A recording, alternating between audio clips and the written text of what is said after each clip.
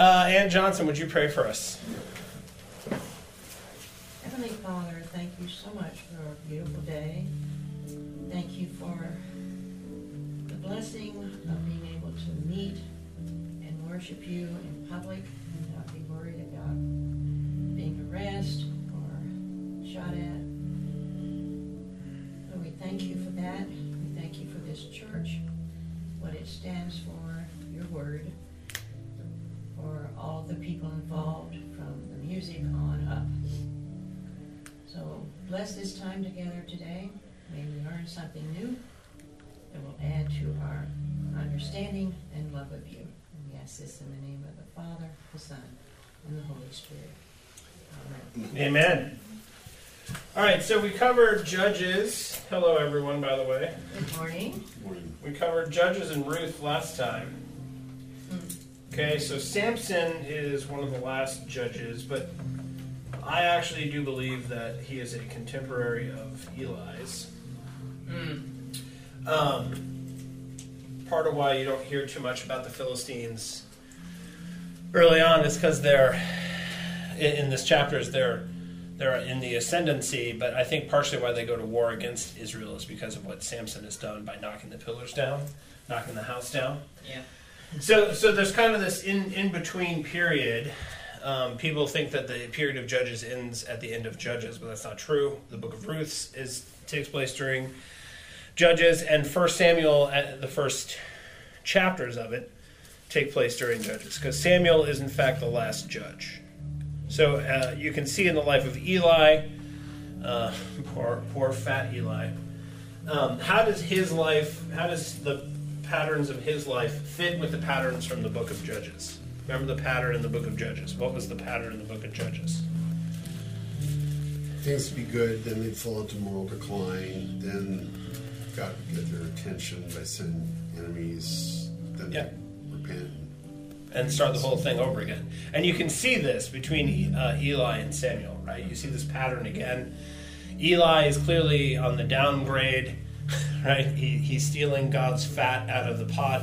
His sons are sleeping with the women in the temple or tabernacle. He goes to the tabernacle. He can't tell the difference between a drunk woman and a woman who's distressed in prayer. One of them are ironic moments. He is supposed to be discerning. He is not discerning. Okay, so his sons take the ark out and as like a sort of talisman. They take their lucky rabbit's foot ark out to battle, and that doesn't go very well for them. And we have here another exile story. But who goes into exile after the battle with the Philistines? The Israelites don't go into exile. Somebody else goes into exile. God himself. Okay, so in that bit of the story, it's interesting because he has another exodus, but instead of going and delivering his people from foreign gods, he himself, his ark, his throne, is put into a temple with no gods. No gods is what I called false gods. So no gods are there, and he topples Dagon.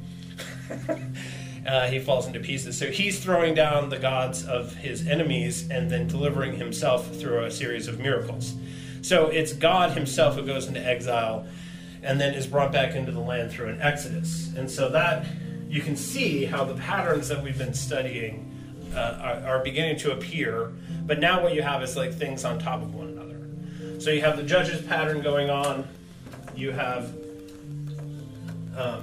an Exodus pattern over the top of it. And Israel, you can see now the story is becoming quite layered. So I find by the time you get to the book of Kings, there are one character can serve as like a type of several different people. So we're going to see this with Saul. Saul is a sort of Gideon. Gideon is the one that Gideon is the one that a lot of people are compared to.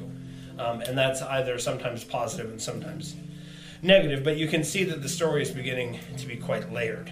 Now, this in-between transitional period between the Judges and David, we can see is full of labor pains. A new world is being born, and the midwife of that new world is actually Samuel. Samuel the midwife. If I was going to do a series just on him, that's what I'd call it, because he's bringing forth this new world.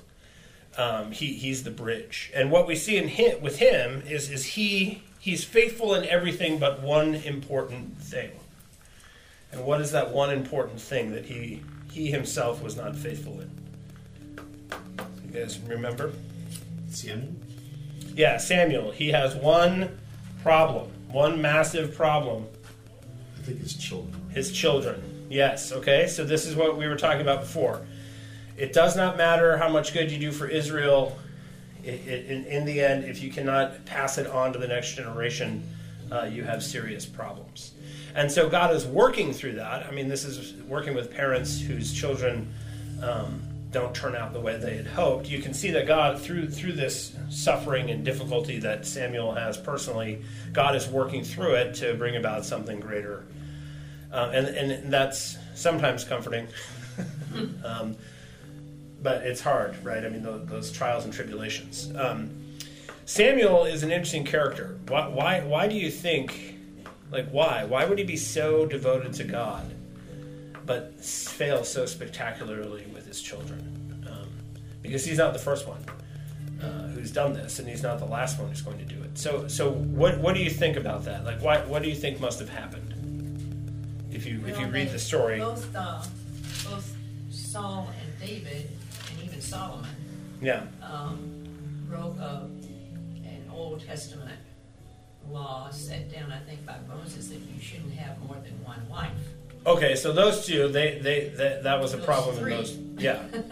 Well, Samuel specifically, it doesn't actually tell us. That's actually what troubles me the most, is that he's so great all the way through it. And then no matter how awesome he is, it never really tells us why. Was he just not home enough, right?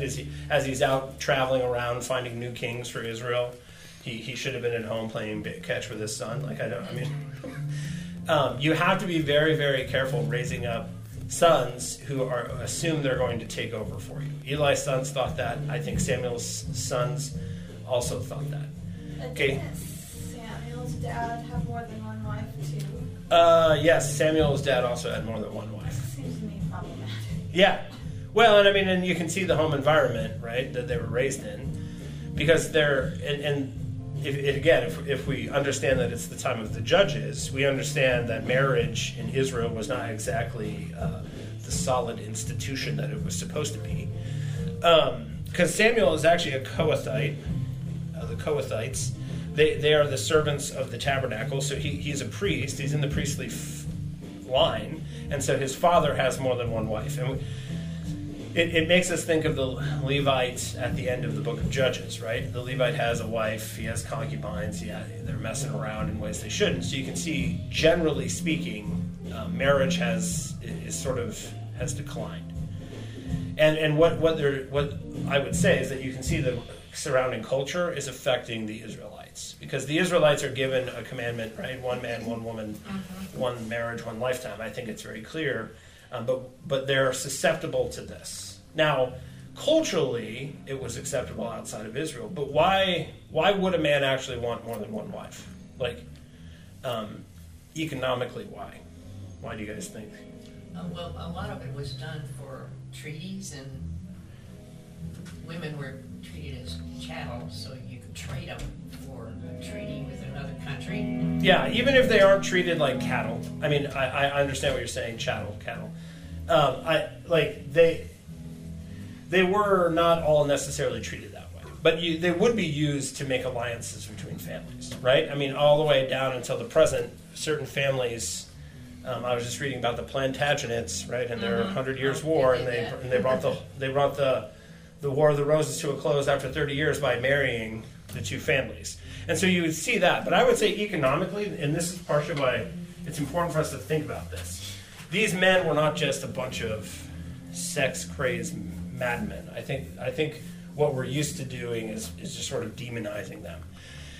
If you're a king and you're trying to make alliances with a lot, it's very tempting, right? If the number of wives you have signifies the amount of power you have, you can see why they would do it. Now, if you're also a herdsman, you need employees, and so you're going to produce those employees by having children, as we saw with Jacob, right? And so the more children you have, the more herds you can own. So there is like actual economic reasons people would do this.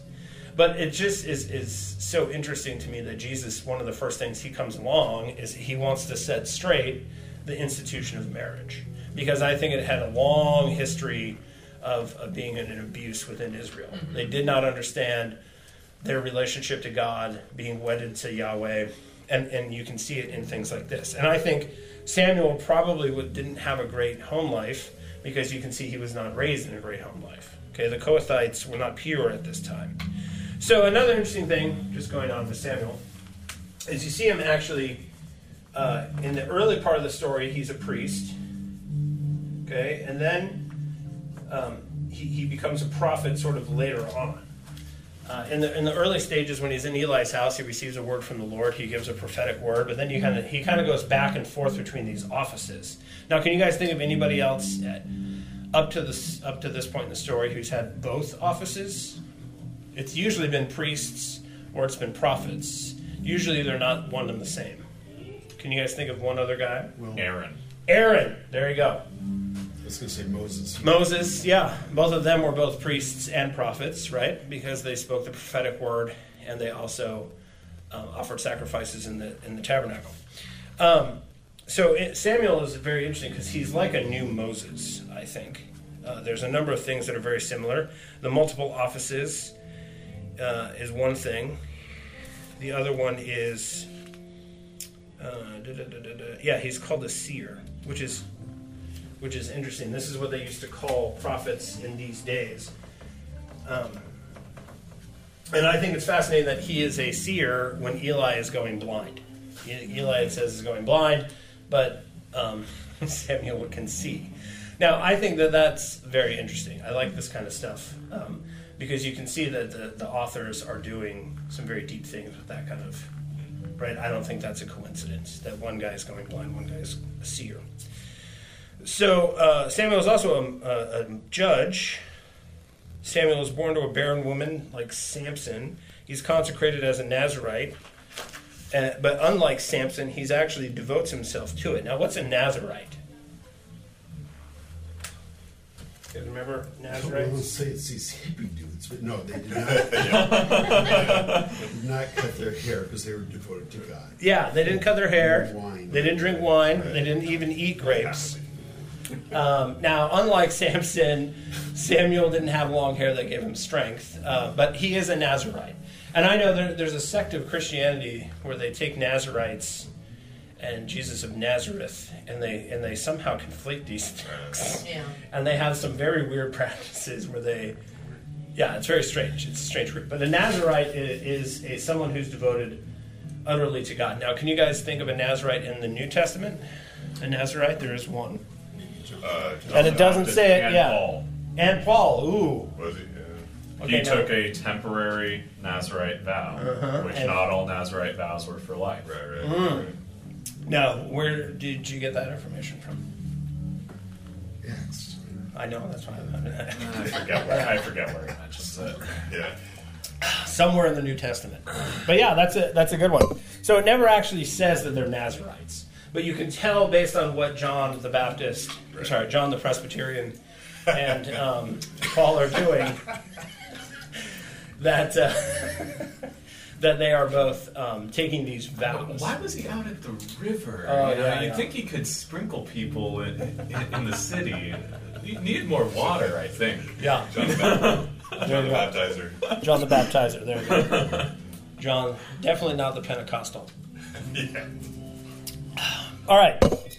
So you can see that these men are this Nazarite thing doesn't go away. It's kind of there in the early part of the Old Testament, but you have to sort of be looking for the clues later on because you're correct, both John and Paul.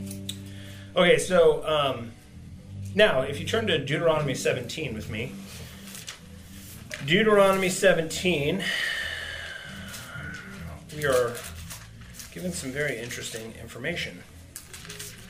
Deuteronomy 17, laws concerning Israel's kings. Okay, So way back in Deuteronomy, God is already setting up the fact that there's going to be kings. It's assumed all along that there will in fact be kings. It says, when you come to the land that the Lord your God is giving you, and you possess it and dwell in it, and then say, I will set a king over me, like all the nations that are around me, you may indeed set a king over you, whom the Lord your God will choose, one from among your brothers.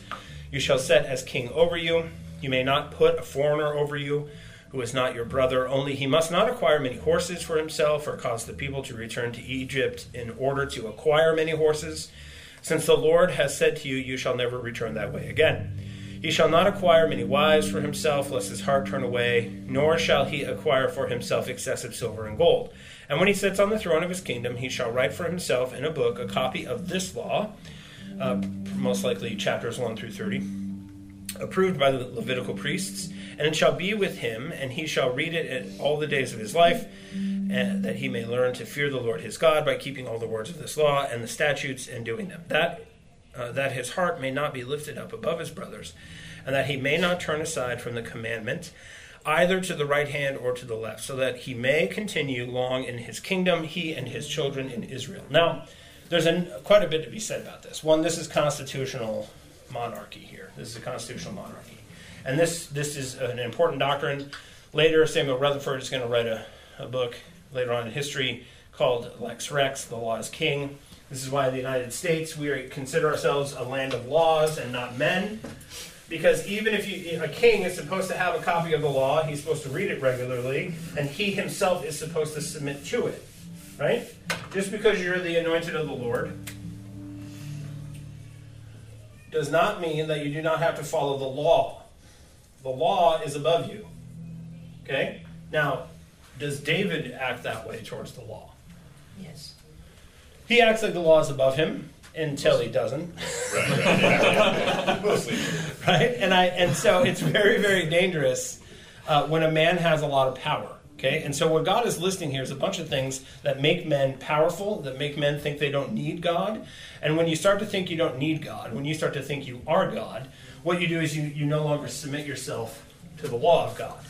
Now, our government is based on this idea from Deuteronomy. The United States Republic, we are a constitutional republic.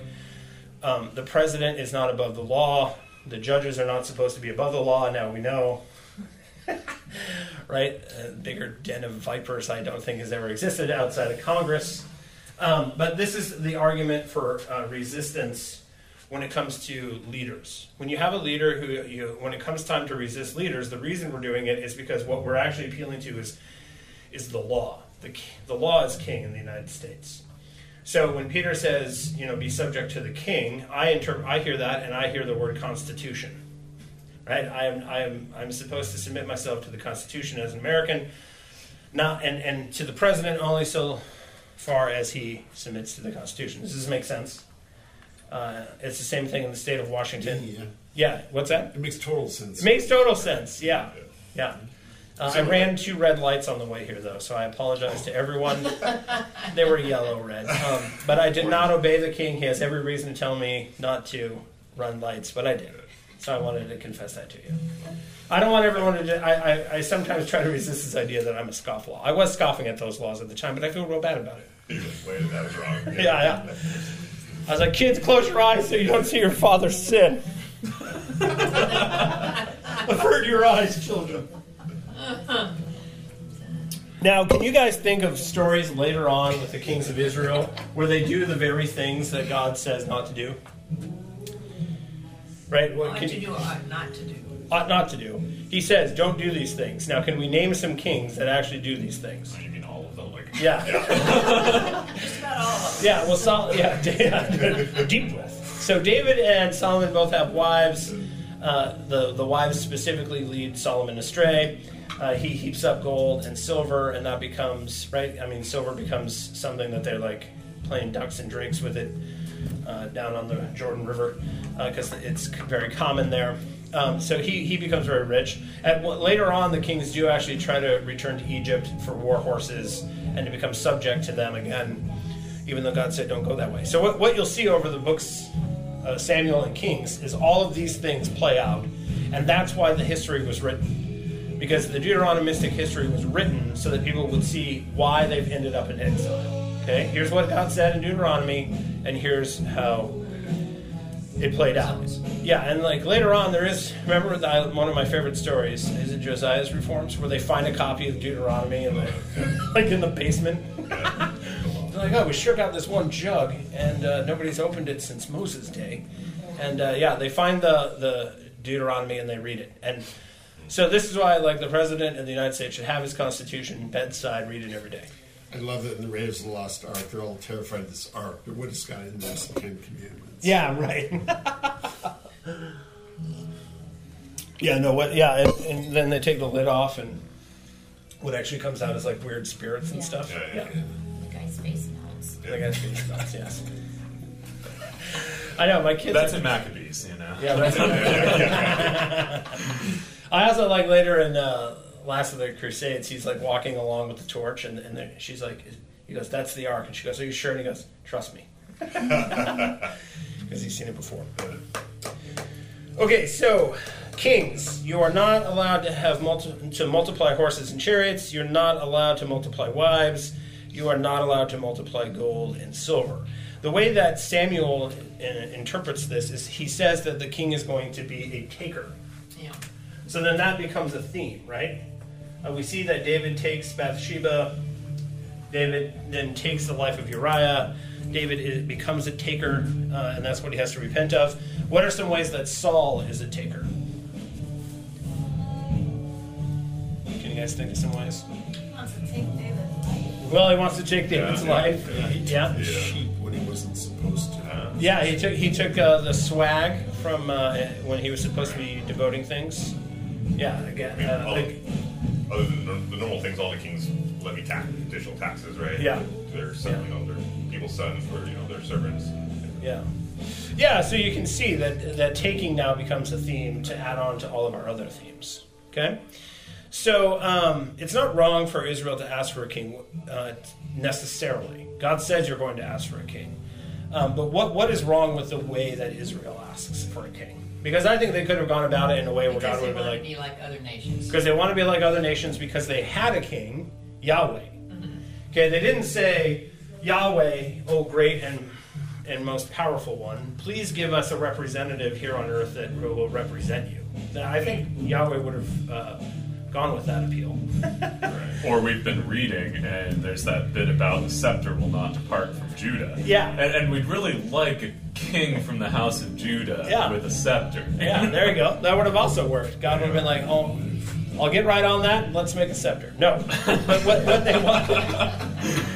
They're jealous of the nations. Okay, they're envy of the nations. They want someone that's going to take them out. They don't realize the pattern. All through Judges, when they return to the Lord, He defends them and He raises up someone. And so here, they're not crying out to God to be delivered from distress. They're crying out to God because they want what the nations have. And so, the king now, as the way it goes down, the way God gives them the king himself is judgment on Israel, and will be for the duration that they have them. Right down until Jesus. Right? All the kings, even the ones that are good, because there are some that I would say are good, all of them, even them, they don't go far enough. Nobody ever goes far enough. Everybody is broken. Everybody is false. It's interesting because they were supposed to be different and separate from the nations. They wanted to go the opposite way and be like the nations. Like, no, you're supposed to be set apart. You're supposed to be set apart. Yeah. Well, I mean, good thing we don't have that problem anymore. Yeah. I mean, that was my next question. Can you guys think of some ways where we do the same thing, where we think, we want to be like the world, we want to be like the nations, we want to be ruled like the nations. I see this kind of stuff in the way churches organize themselves, where they, the pastor's a CEO and the board of directors. I remember this under Mark Driscoll. I like to say it, I never had a problem with Mark. It was all the other guys. It was the other elders that I had trouble with because they ran the thing in a very unhealthy way. I was talking to Steve Brown, and he was relaying some lessons he's learned over the years. And they were part of this thing called the Discipleship movement. in the 80s, 70s, and 80s. And like literally like, so you're discipling me. So I come to you and I'm like, hey, I'm going to buy my family a new car. And I can't do it if you don't give me permission. And so it starts with like you seeking wisdom from older, wiser Christians, and it ends with you're literally everything is being dictated to you by this other person. So some of the folks here, when I start talking about generations discipling other generations, you can see cringe on their face because they remember this, and that's not what we want, right? That's not what we want. But I think churches are run like businesses. I think they're considered. We think of ourselves as social clubs. We think of ourselves as a business. And so you run into all kinds of trouble. And then what pastors think they need to do is learn how to run a business in order how to run a church. And what they don't understand is shepherding is not running a business, right? And then you start reading. I go to pastors' offices. I've fallen for this before myself. Right? You go and you have like a whole shelf like this of like how to grow the business, right? How to cause the revival, how to get people, how to bring people in, how to be sticky. Sticky Church was a book I read, and I've read a ton of these books. And then I read this book about a pastor. A pastor was saying that he took over this church, and you could see like the previous pastor's library was like solid theologians at first, and it was like a timeline of his failure. And down towards the end of the book, it was just like all of these business books. Because as things didn't go the way he wanted, he tried and harder and harder and harder and harder to attain things the way he ought not to attain. And I think this is a modern way that churches apply this principle. We want to be run like Microsoft. We want to be right. There's social programs out there and clubs, and we want to be run just like those, right? I mean, how does the Seattle Opera House make all that money and that nonprofit? We want to be run like that. And I've actually been given books on how to run a nonprofit because we're a nonprofit. And all of that stuff is a. I'm not going to say necessary evil because I hate that phrase. All of that stuff exists. Like all the administrative stuff you have to do when you have a church exists. But that's not why we're here. It's a necessity that can easily become the centerpiece of why we're here. Okay. So what are some other ways that churches apply this? We act like the kings of old and we become takers. Okay, how do we do this? Welcome to Big Eva. The pastor decides that the way to get promotion, to get ahead, to become a bigger deal, is that you have to build a following and an influence outside of the local church. Yeah. And so it's more an issue of what's going to get you on that conference stage, what will get you the article in the Gospel Coalition, what, when you transcend that, and you're Tim Keller, will get you the article in the Atlantic. Yeah. Because no one else gets access to writing in the Atlantic. Right. And what are you chasing? Yeah, what are you chasing at that point? It's true. I remember when I was, in my previous life, before the Lord got a hold of me, so I was trying to become a published poet, and there was a process. There were certain benchmarks I had to hit. I had to read at certain public readings that were there. I had to get invited to those. There was a Raven Chronicles I had to get published in. Jack Straw Productions I had to get a grant. And I was moving the pieces around on the board, and I was very close to getting the prize, which is a federal grant where they pay you to write your, poems about blackberry bushes in Cascadia. I was so close, and then I got converted. So I got baptized on a Sunday, and then the Monday on an NPR program, my poetry was on this NPR, and that was supposed to be the grand moment before I got my grant. So I remember this, and I remember how all that worked. There's a lot of politics, and this is exactly how it works. If I wanted to get onto the Gospel Coalition or go to one of these big ref con, there's a very distinct process I'd have to follow, and I think it's very much like the business model, right? People talk about, okay, you want to get to 800 people. Here's how you do it, and I think that you take the advice. I think you can do it. If we decided to have a 1,000-person church, I think we could do it. But then what would we have, right? What would we sell out on in order to get there? A mess. But hey, I would have a Ferrari. I'd be like, "Hey kids, you got to walk down to church. Dad's taking the car." And would you have a lot of disciples who are just an inch deep and a mile wide, but inch deep? Yeah, because yeah, exactly. Because how many of you guys have ever gone to a big church, like a big evangelical church? And do you remember seeing the same people on a regular basis? Sort of. Only if you knew them beforehand. Only if you knew beforehand. Yeah, I'd be at the same service with my friends, and we'd still have to meet at the taco truck, like down the street, because I couldn't find each other inside the Mars Hill. And like, it's not what we're here for. And I think Israel, we are the new Israel. We fall for this kind of nonsense all the time. Okay, we're trying to build something, our own kingdoms, or we're trying to build kingdoms like the world has them, and we're trying to go about it in this way because. You can see in Jesus' day how Israel is still doing this. They're taking things, right? They're manipulating the game, the system. They're sold out to Rome, and they're willing to take whatever they need to do, take Jesus' life, right? Take bribes, do whatever they need to do in order to keep their kingdom. And this is what the Reformation was all about. Their kingdom was their belly. Calvin said the biggest reason people didn't want to become reformers is because they would lose their livelihoods.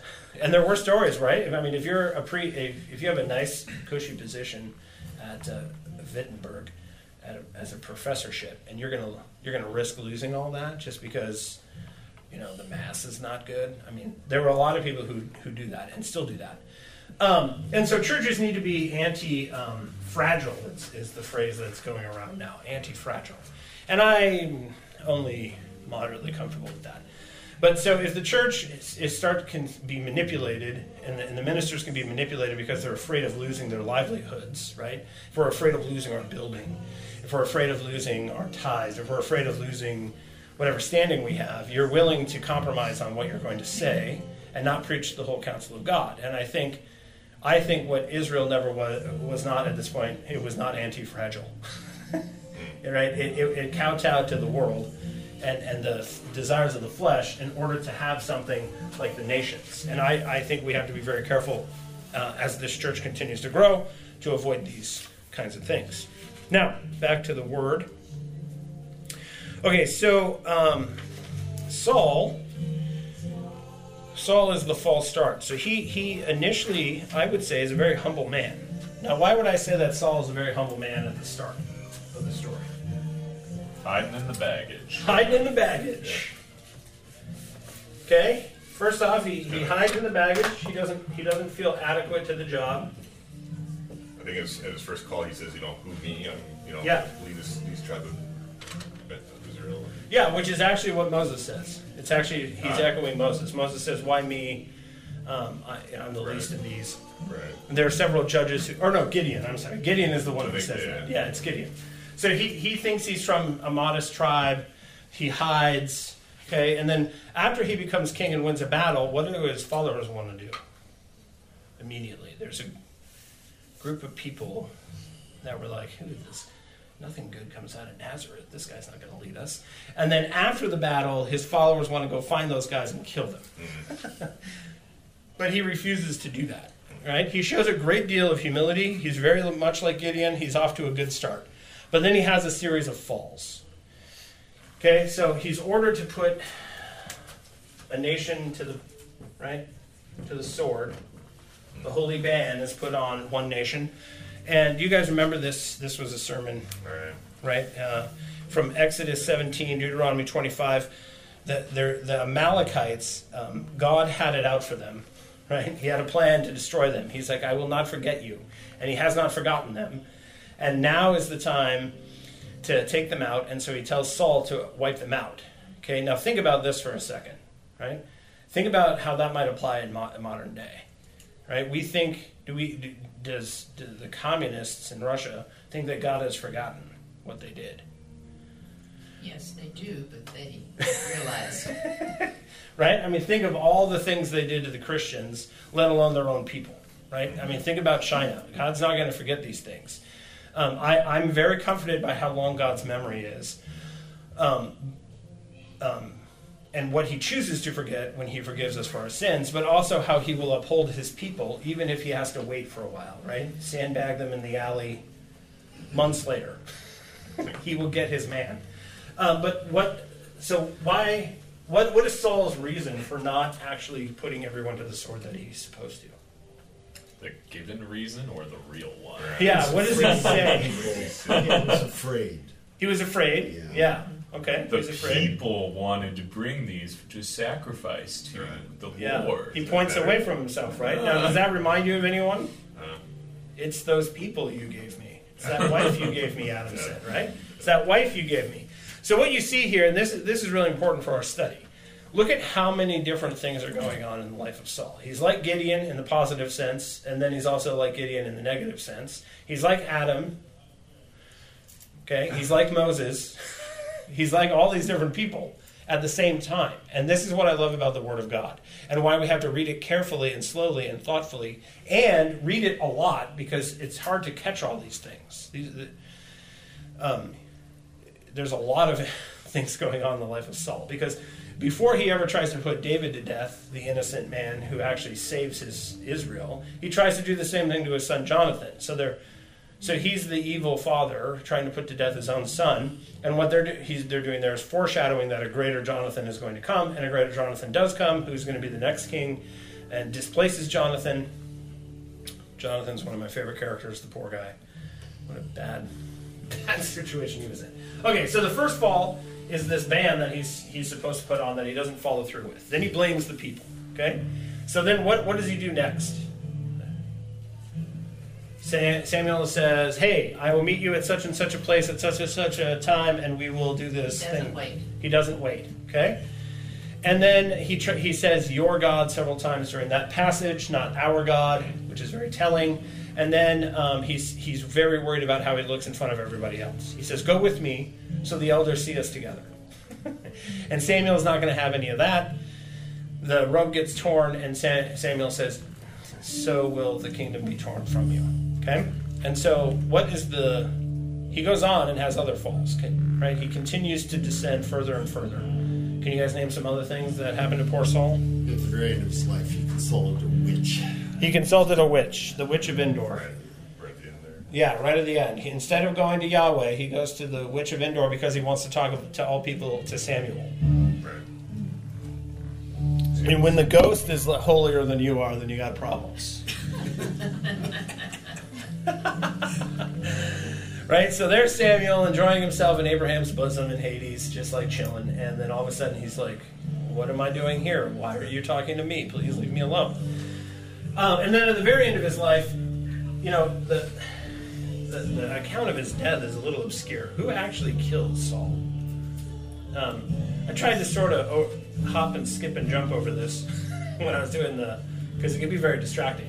But, I mean, it says he stabs himself. It says his armor bearer doesn't want to stab him. He gets shot with arrows. And this other guy comes and lies and says that he did it. Right. And, yeah, but, I mean, it's very, very, very sad. But he also is echoing one of the other judges because he doesn't want to be killed by a woman.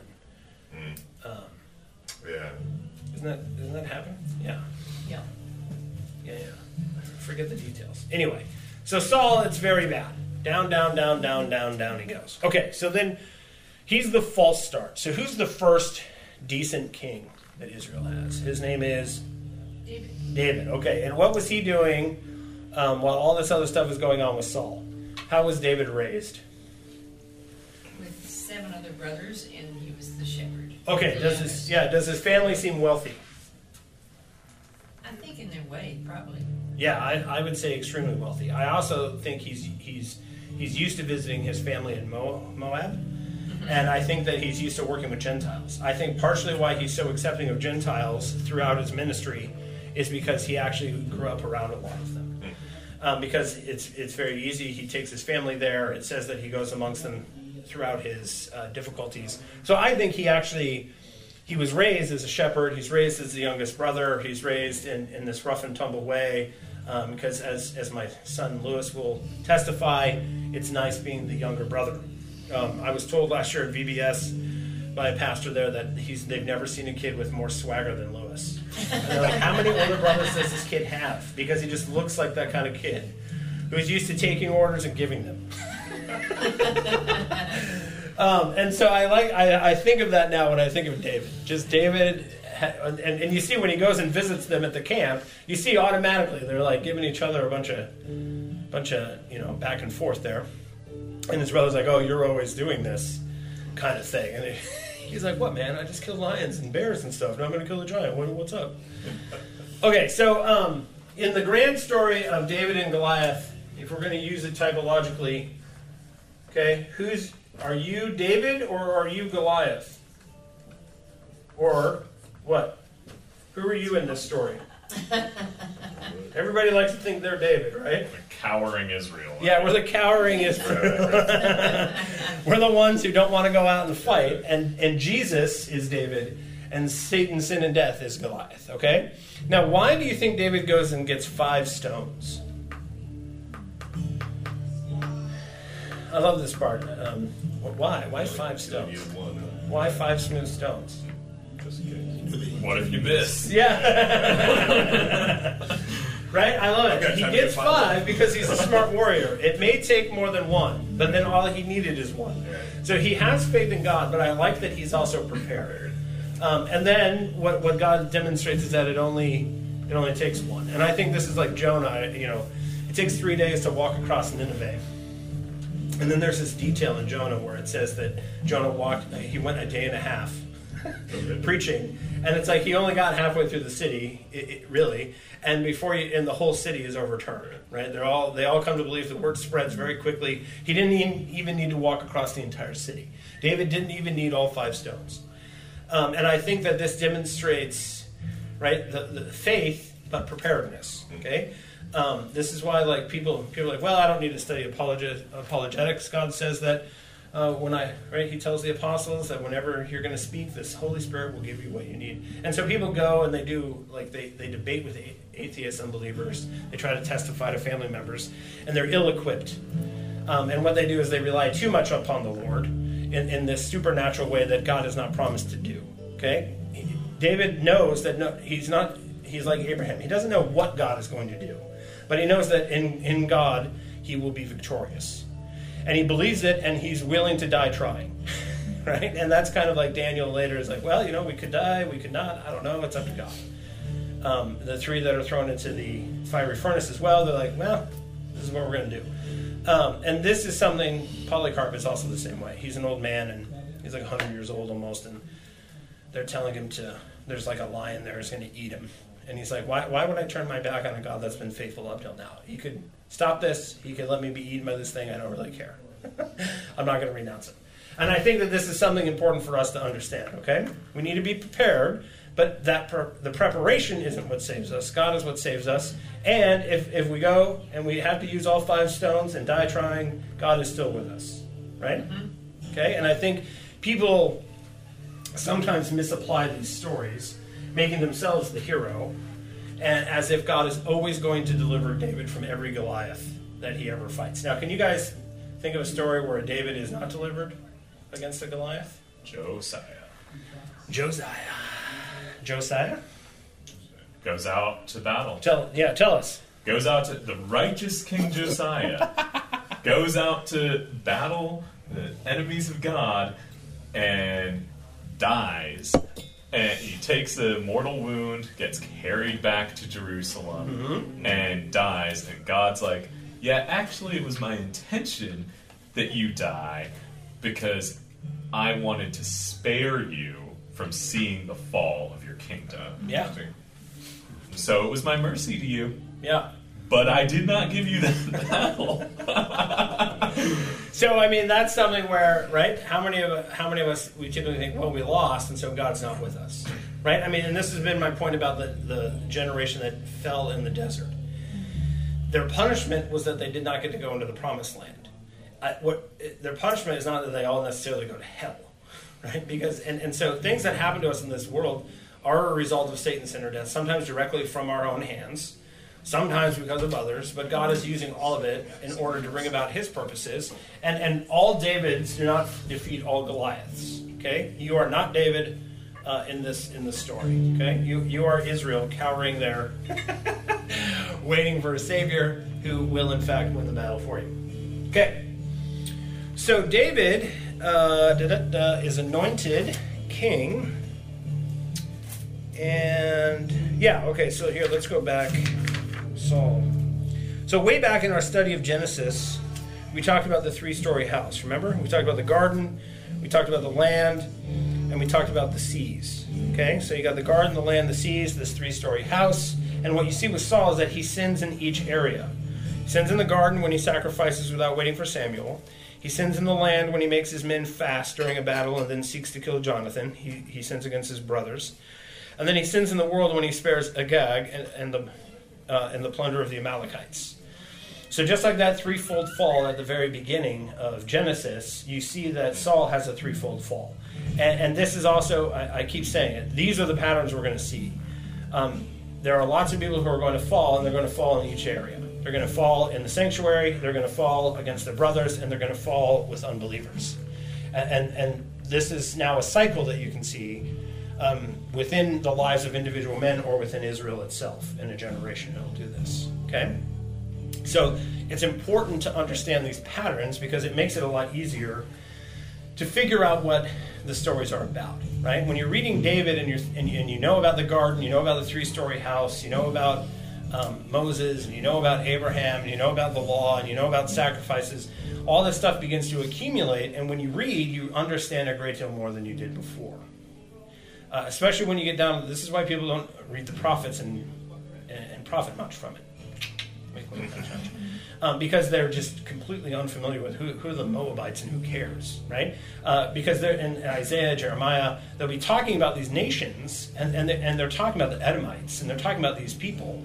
And if you're familiar with the stories, then the prophets make a great deal of sense. And you're like, wow, they're bringing up something from like way back, and God has not forgotten. And that's part of the Deuteronomistic history and the latter prophets. The point is that God has a long memory, okay? And he is never far from you.